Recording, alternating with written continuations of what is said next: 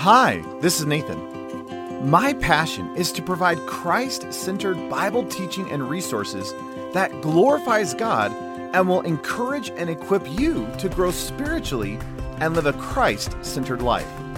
If you would like more resources to help you understand the Word of God and cultivate a passionate love for Jesus that turns the world upside down, please visit deeperchristian.com. Now, grab your Bible as we dive into this message from God's Word.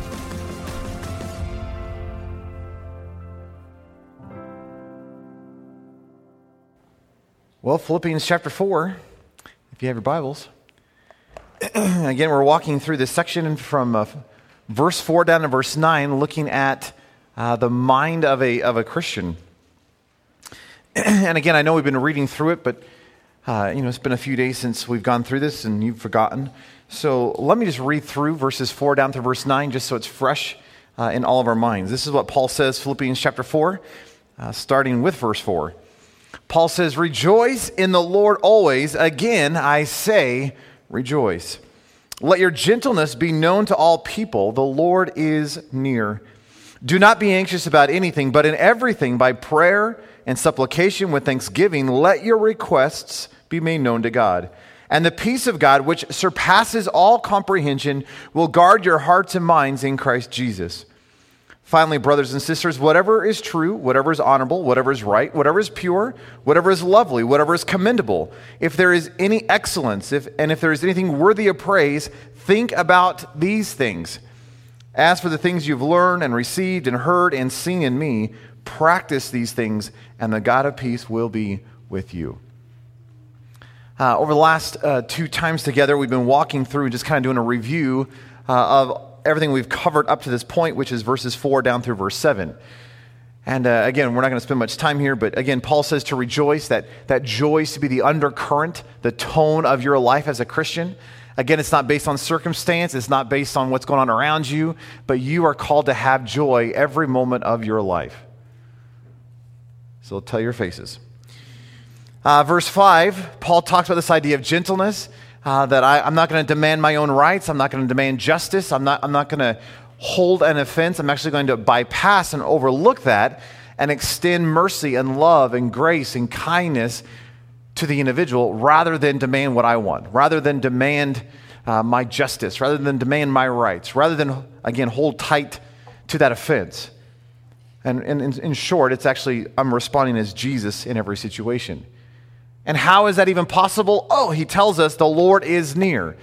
Not just that he's coming soon, but he's pressing in upon us, that we have his very presence via the Holy Spirit. And as such, we can actually live out and have the mind that we are called to live. Last time we looked at verse 6, this idea that nothing in your life is to produce anxiety or worry or fear or foreboding or trepidation or any of that kind of stuff. Rather, what if everything in your life that used to produce this would only drive you into a greater intimacy in a relationship with Jesus? So rather than producing fear, rather than producing worry, what if the circumstances of your life, same situations, same problems, same family members, same bank account numbers, but what if all this stuff, instead of causing the fear, would drive you into a greater reality with Jesus? In this idea of prayer and thanksgiving and intimacy. And then we concluded last time looking at verse 7, talking about this idea of the peace of God, which goes far beyond anything you can comprehend. This goes far beyond your own wildest imaginations. But what if that peace of God, which is not a feeling, the peace of God is not an emotion, the peace of God is not something he hands you, the peace of God is a person whose name is Jesus. And what if that person would literally be that sentinel of your soul and guard your hearts and your mind in Christ Jesus? That he becomes that which is guarding your heart and mind. Which brings us into verse 8. Woo! Now we're going to be spending, I think, the next, what are we on? This is session 3. So I think we're spending the next 10 sessions looking at verse 8. It's going to be powerful. Don't be intimidated. I should be the one that's intimidated. Mercy. But look at verse 8 again. Look at what Paul says. He says, finally, which that's just preacher talk, which means nothing.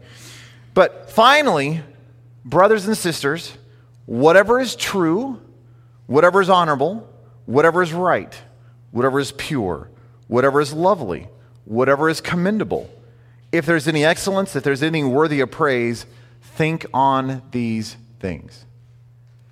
Isn't it interesting that Paul begins each of those statements with the word whatever? I don't know what you think of when you hear the word whatever. I think of a junior high school girl. Whatever, right? Which I didn't even say it correctly, but I'm not a junior high girl. Praise the Lord. But doesn't it sound like something that says some little girl would just flip out and just like, whatever, right? It's interesting that though it sounds like a rather measly, flippant little word that we just kind of throw around, do you realize that this little word that has 8 letters actually boasts a rather powerful declaration? It's interesting that the word whatever, at least in this context, has this idea of lacking restriction. You come to this list, and it's interesting. Paul is talking about the beauty of the boundaries that your mind is supposed to stay in. That there's these boundaries, and it's actually beautiful. In fact, we need boundaries. And yet, the word whatever actually is not a limitation. In a real sense, whatever is a freedom statement. Does that make any sense to you?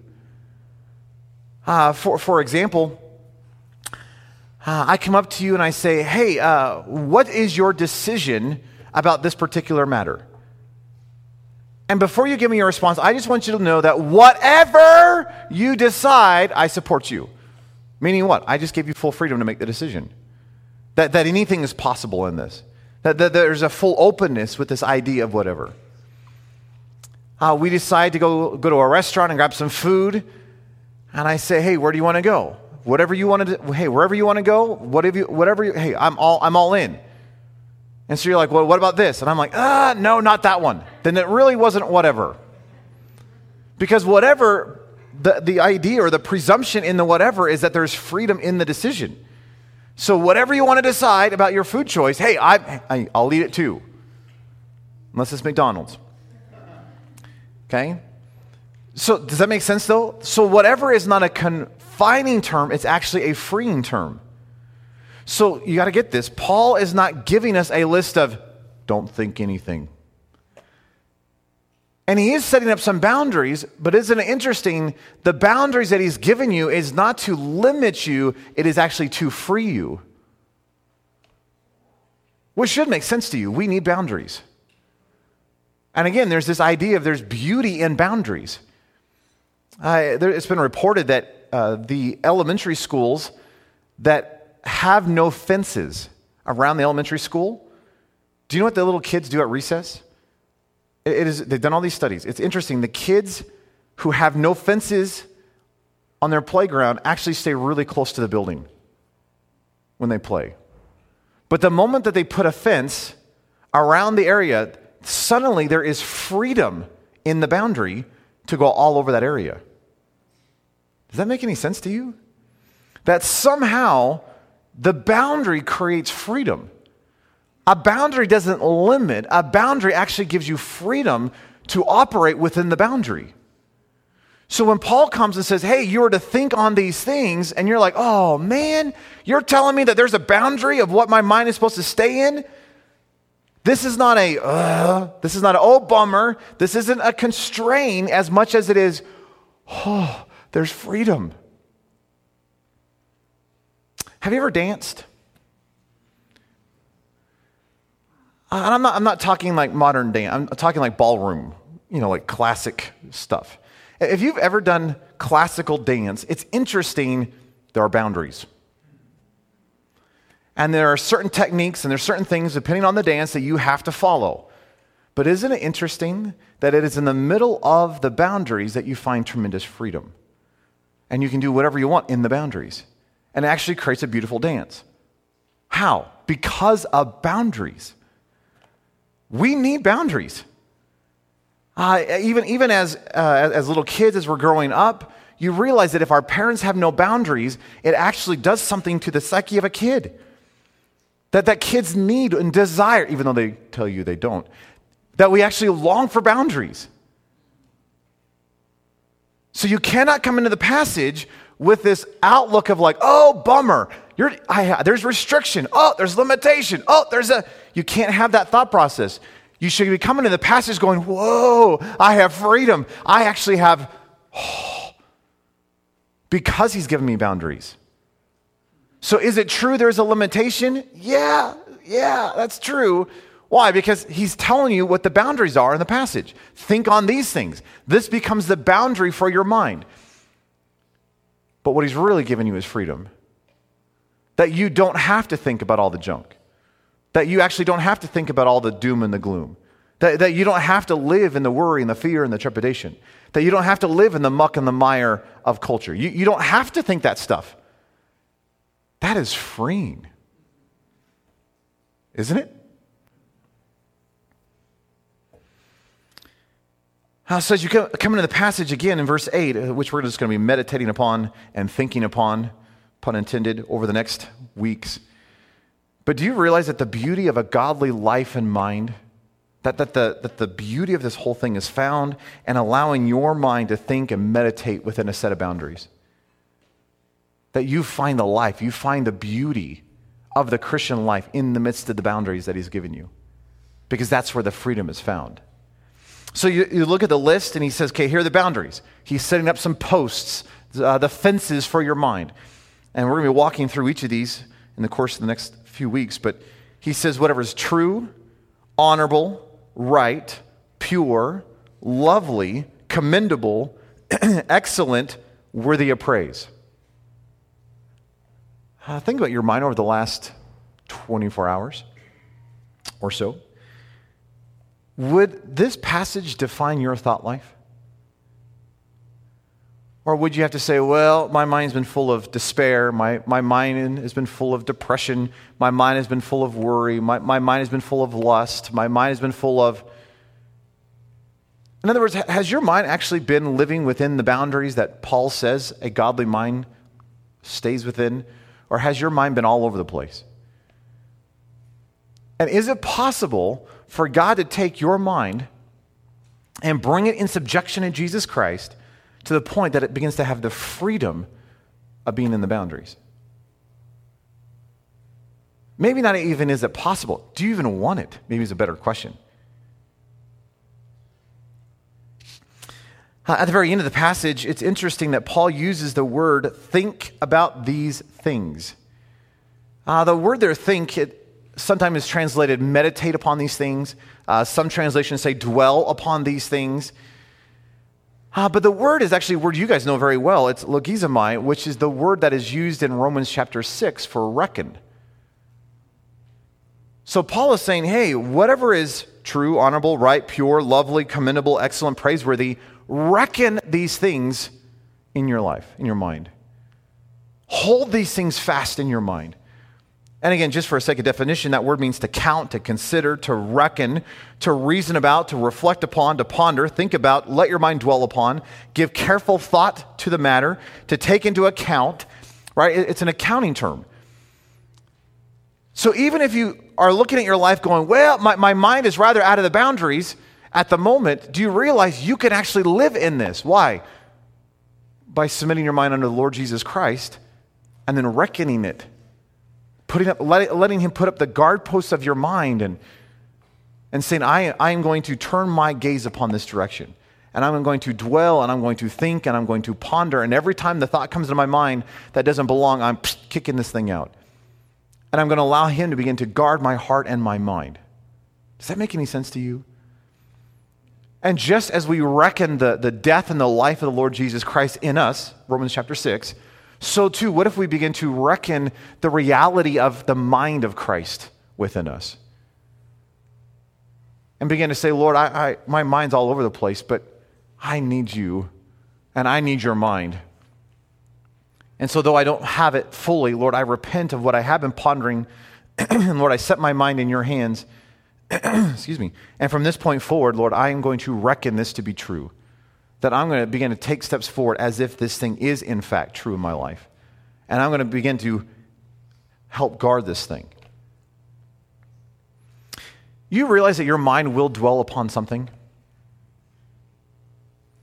That your mind is constantly thinking and dwelling and pondering something, if you're alive. So most of us, I believe, have something dwelling in our mind.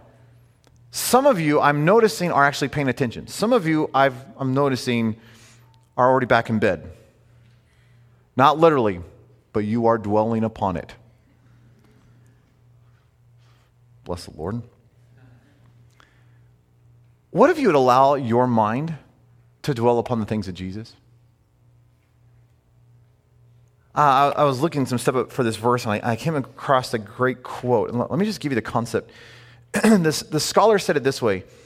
He says, "This is something of utmost importance because it is the law of life that if we think of something often enough, we will come to a stage which we cannot stop thinking about it." Isn't that interesting? That the more you think about something, it creates these grooves in your brain that allows you to quickly think that direction. And that should be easy for you to ponder, because think about anything that you think about often. You'll notice that you've created grooves in your mind to quickly get you there. So if your mind is constantly full of lust, guess what you've done in your life? You've created these grooves, and because you've dwelt on lust for so long, you just quickly get to it. If you're all about money, guess what your mind often goes to? You see everything in the lens of money. Hey, if you're all about yourself and you're self-centered and it's all about the pride thing, do you realize it's not very hard to think about yourself? Wouldn't it be phenomenal if your mind was that way with Jesus? That you so set your mind on Jesus Christ that it wasn't an effort to get your mind on Jesus. It's just that was the natural turn in your mind. That there are such grooves worn in your mind about Jesus that it was just the natural. You wake up in the morning, oh, I love Jesus. You're driving down the road, oh, I love Jesus. You're eating green beans. Woo, Jesus, don't you love green beans? I love green beans. These are awesome green beans. See, what if everything just caused your mind to be set upon Jesus? By the way, do you know what we call people who live like this? Hey, you've met some of them. Yeah, we call them Christians. Wouldn't it be neat if the default for your brain was Jesus? Why? Because you've trained your mind in such a way that was the constant thing you were thinking about. And so when we're talking about putting your mind and dwelling and thinking and reckoning, yeah, there's some effort perhaps at the beginning, but what if you were so pressing into the reality of having the mind of Jesus that this became your default? Don't you want that? Okay, I do. In light of this whole passage, verse 8, this whole finally whatever passage, you do realize that the culture and the world today is attempting to do the very thing that Paul is telling you to do, but in two different directions. The world is trying to fill your mind with doom and gloom and dread and death and just despair. All you got to do is turn on the news. And what do you hear? Oh, no! Oh, look at what's happening. Bad news. Doom and gloom, dread, despair, death. I mean, and the world is trying to push this stuff in your mind. And it's trying to cause you to think on those things. Paul comes along and says, there's another option. Don't you just want to ponder Jesus all the time? Wouldn't you just want to let your mind just dwell upon him? Let me give you a couple passages that may help you. Romans 12, 1 and 2. Paul says, I appeal to you, therefore, brothers, by the mercies of God. Hesed, for those of you who have walked through that. To present your bodies as a living sacrifice, holy and acceptable to God, which is your spiritual worship. Do not be conformed to this world. Don't allow the world to press you into its mold, but be transformed by the renewal of your mind, that by testing you may discern what is the will of God, what is good and acceptable and perfect.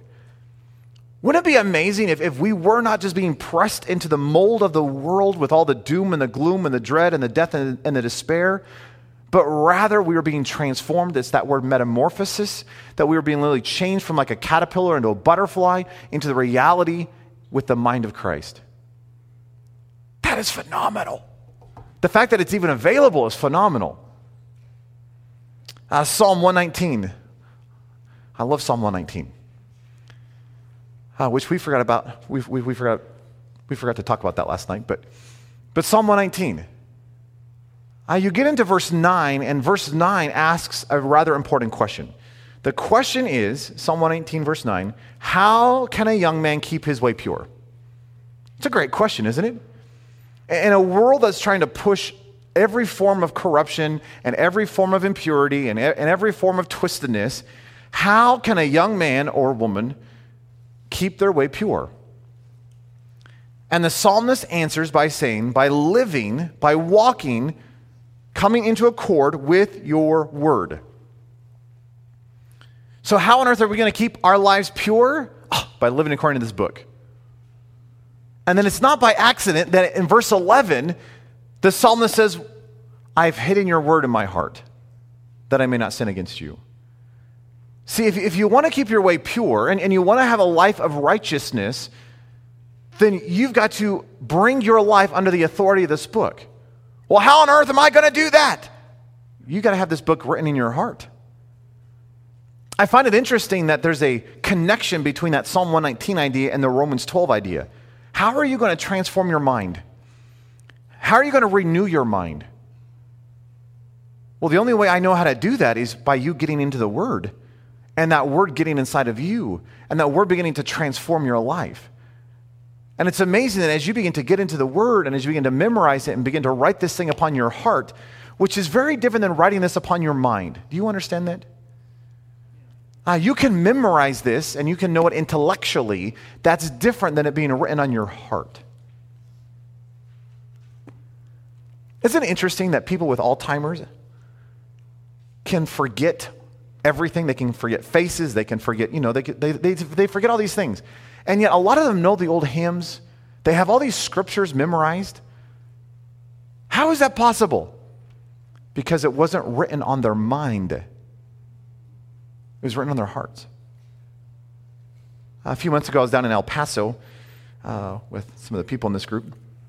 And we were driving, and a couple of the people were talking about the fact that they knew this guy who had gotten into a severe car accident, lost his memory, and the only thing that he remembered during that entire time when he's in that memory loss stage was Scripture. He couldn't remember his wife, couldn't remember the kids, he couldn't remember anything, but he had Scripture.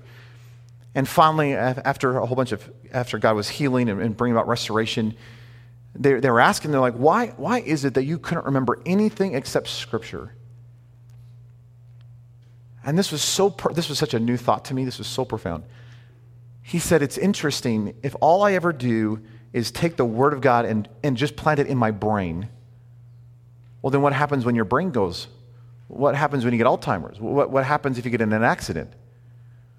He says, but if you would take the Word and write it into the depths of your heart, in the soul of your being, he goes, your body may waste away, but that remains. Why? Because it was written in a far deeper place. And I was like, that is incredible. That's an incredible thought. That when I memorize, I don't want to just memorize here. I want to memorize here. And if God forbid, if for some reason my mind goes, which I know for some of you don't think that's too far, but if my mind goes, I want to still have this here. And so I think it's interesting, how are we going to walk in righteousness and holiness, and how are we actually going to live out the Christian life like we're called to? Well, Psalm 119 says you've got to be in the book. This needs to be written in your life. Romans 12, that there's this transformation of your mind. And you realize the mind, according to this culture, isn't just your brain. It's not just your thoughts. It includes your attitude, and it includes your emotions, and it includes the very essence of who you are. So in one sense, if you want to talk about it, it's like the internal parts, it's the inner self. It's the soul depth of who you are. So think about this. Paul is looking at you saying, there's boundaries for your life. Well, what are the boundaries? Isn't it interesting that every single one of these things in this passage ultimately finds its fulfillment in Jesus? Do you know what the boundary for your life is? Jesus. And the beauty of the boundary in your life is not trying to follow a list of rules. The beauty of the boundary in your life is the person Jesus. Well, what can I think about? Whatever Jesus wants to think about. Well, what can I do in my life? Jesus stuff. Well, can I play sports? I don't know. Is it going to distract you from Jesus? I can play sports and I'm totally fine. It does not distract me from Jesus. But I do know some people, if they play sports, they are distracted because they're all consumed. But wouldn't it be interesting if the boundary and the guidelines for what I choose to watch, what I choose to say, what I choose to read, what I choose to wear, what I choose to, the activities of my life, what if the boundaries of my life was actually Jesus? Wouldn't that change something in your life? He's not given a list of rules. And hey, we've grown up in a culture of do this, don't do this, don't do this, don't do this, don't do this, don't do this. And we presume we have to live by a checklist. What if there wasn't a checklist? What if this was all about a person? Does that make any sense to you? Which means there are good things that some of us can't do. Why? Because it pulls us. I don't know if that makes any sense. Is there anything wrong with watching a movie? No. It depends on the movie. There's nothing wrong with watching a Little House on the Prairie episode. Finding Nemo is not evil. Finding Dory, maybe, but not. But Nemo's totally cool. He's fine. But wouldn't it be interesting if the determining factor of what I watched, it wasn't no movies. It was, Jesus, is there something I could watch that pulls me into, that doesn't detract me from you, and maybe instead even pulls me into greater intimacy with you? Is it wrong to read books? No, it's not wrong to read books. But what if the determination of what I read was determined not by a list of, but it was determined by an intimacy thing? What if the activities of my life wasn't based on, well, does it fit in a quadrant? What if the activities of my life was based on, and if Jesus wasn't doing it, why would I want to waste my time? By the way, Jesus loves disc golf.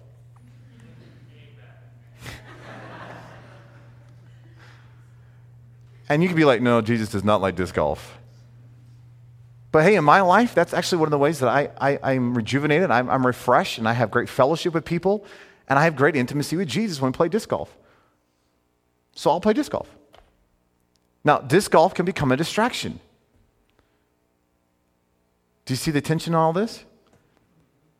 But is there anything wrong with playing disc golf? No. Now, if it becomes an obsession and it gets in front of Jesus, that's a problem. Why? Because I've now stepped out of the boundary.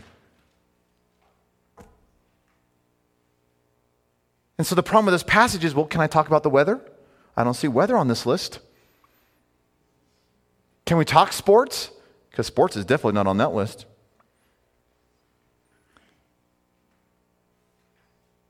What if it wasn't a, what if it was a,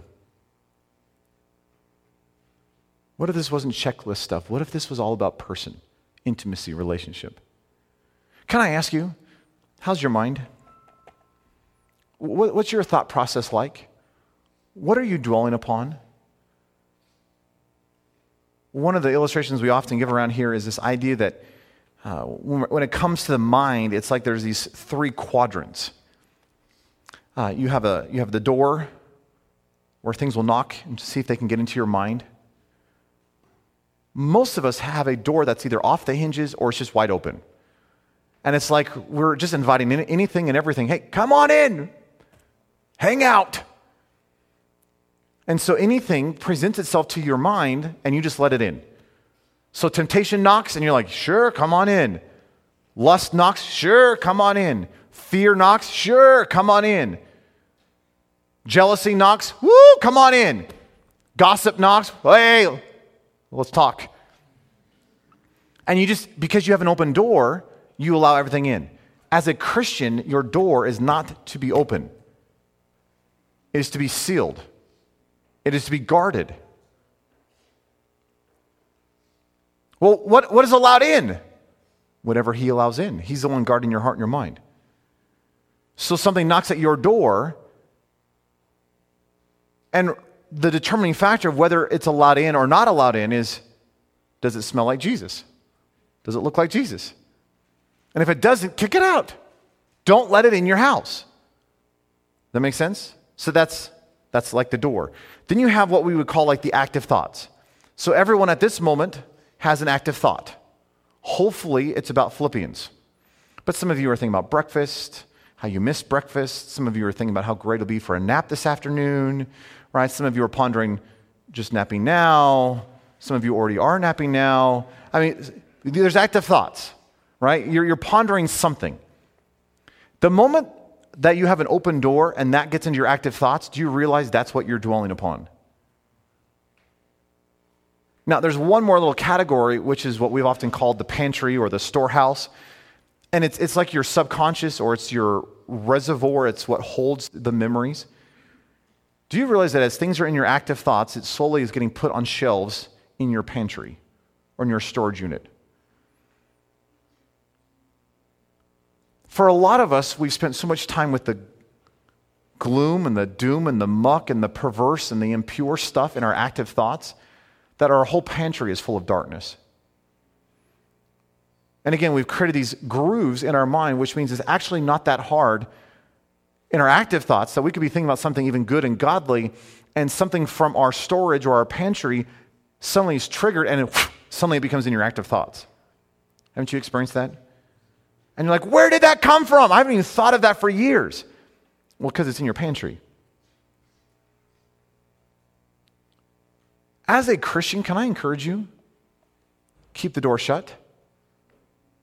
What's allowed in? Whatever's on this list. And by the way, again, it's not about a list, it's about a person. And as we walk through each of these in the upcoming sessions, you realize that every single one of them finds its fulfillment in Jesus. Because he is that which is true. He is that which is pure. He is that which is honorable. He is that which is excellent and praiseworthy. So Jesus, again, has to be the guard, the boundary for what comes into your mind. But is it possible for the life, the blood of Jesus, to so go into your pantry and cleanse your heart and your mind, that all the junk and all the filth and all the perverse stuff that you've allowed into your pantry would actually be transformed? Do you know that's even possible? Wouldn't it be amazing as we're walking through this concept of keeping a boundary for your mind, it wouldn't just be for your active thoughts. It would actually be what is allowed to remain in your pantry. And the only thing that's allowed in your pantry is that which is on this list. And wouldn't it be amazing if God could come in through the power of the Holy Spirit because of what he's already done on the cross and actually transform the depth of your mind? That the pantry, the storage unit of your mind becomes renewed and restored and transformed. And I don't know if that means you would never be able to pull an old thought up. It's like if you really thought really hard, can you pull up the old junk? But why would you want to? Do you realize that the blood of Christ is efficacious? It is effective. It is sufficient for cleansing your storehouse of the mind. That he can so purify, he can so renew, and he can so kick out all the junk and the darkness that what is left is what's on this list. Yeah, but what about that time where that thing happened and he can deal with that? Would you let him at it? How's your mind? How's your active thoughts been lately? Are they all over the place? Or would you say, wow, if you could get into my mind, you would see a Christian? Or would you have to say, if you got into my mind, I'd be concerned you thought I wasn't a Christian? If that's true, would you allow Jesus to do something? Would you be willing to come at the foot of the cross afresh and say, Lord, here's my mind. And don't just deal with my brain, my thoughts.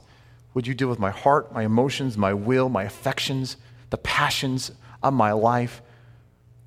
Lord, I surrender it all afresh to you.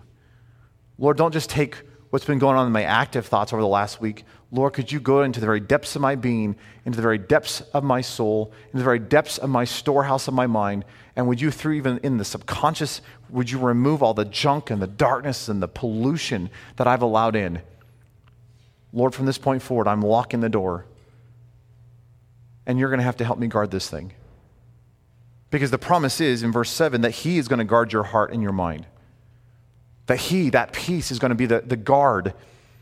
So, Lord, we're going to close this door. We're going to put it back on the hinges, and we're going to lock this thing. But, Lord, you're going to have to guard this. And, Lord, when things knock on my door, and I'm just so used to saying, "Hey, welcome." Hey, would you through your Spirit begin to say, "Not that one. Kick it out. In my authority, kick it out," and not allow it in your active thoughts. I understand this is not going to be instantaneous. There's a process. And there is a sanctifying process where he's going into deeper and deeper parts of your storehouse, your subconscious, your mind, your thoughts, your will, your emotion stuff. And he's going to be cleansing and rooting the stuff out. But would you let him at it? Most of us just think, well, that's just how I am. And hey, that's my past. And I guess I'm just going to have to live in the dwelling of it. What if he could change that? What if he could transform that? What if he could renew this? Don't you need this? Let's pray. Lord, what if you were the boundary for my mind? What if you were the guard upon my soul? And Lord, what if the list that Paul has given us is it's not so much a constriction, it's not so much a limitation as he's given us freedom. Lord, I don't have to worry. I don't have to live in fear. I don't have to dwell upon lust.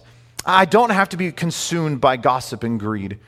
Lord, I don't have to have a self-focus. Lord, I can live in life. I can dwell upon Jesus. I can ponder you. I can just delight myself in you all day long. So, Lord, would you be the boundary for my life? Would you set the guard upon my soul? Lord, for those of us who have left a door open, Lord, through your Spirit, would you close this thing? Would you guard that which is trying to enter into our minds, our active thoughts? Lord, for those of us who've had a bunch of junk this last week, even this last 24 hours in our active thoughts, and Lord, would you not only cleanse and purify our active thoughts, but Lord, I pray that you would even put up the boundary so that the only thing our mind is dwelling upon is that which is on this list, which ultimately is you. And Lord, I know for so many of us, there's so much darkness and impurity and corruption in our storehouse and in the depth of our being and in our past and our memories and our subconscious. Lord, would you deal with even that? Lord, your blood is effective. The work that you did upon the cross is enough to change even that. So Lord, we just come humbly before you today at the foot of the cross and just say, Jesus, take our lives and let it be fully, wholly consecrated. Lord, we surrender all. But Lord, would you take our past, would you take our minds, would you take our wills and our emotions and our affections, and will you do such a transforming work in them that all the darkness and all the doom and all the impurity and all the twistedness and all the corruption and Lord, all that is dark would be made new, would be renewed. It would be so covered that it would be fully forgotten. And even if we tried, maybe it could come up, but Lord, there's no desire for it. So would you just so cover it with your blood that we can't ever find it again? Lord, may we have the mind of a Christian. Which means we need you, Jesus. Oh, we need you. We do love you. Thank you for the possibility of having a mind that is steadfast upon you. And Lord, we just want to worship you this morning. We just want to give you praise and glory and honor, for you are worthy. We love you, Jesus. We just give you all the praise. In your precious name we pray. Amen.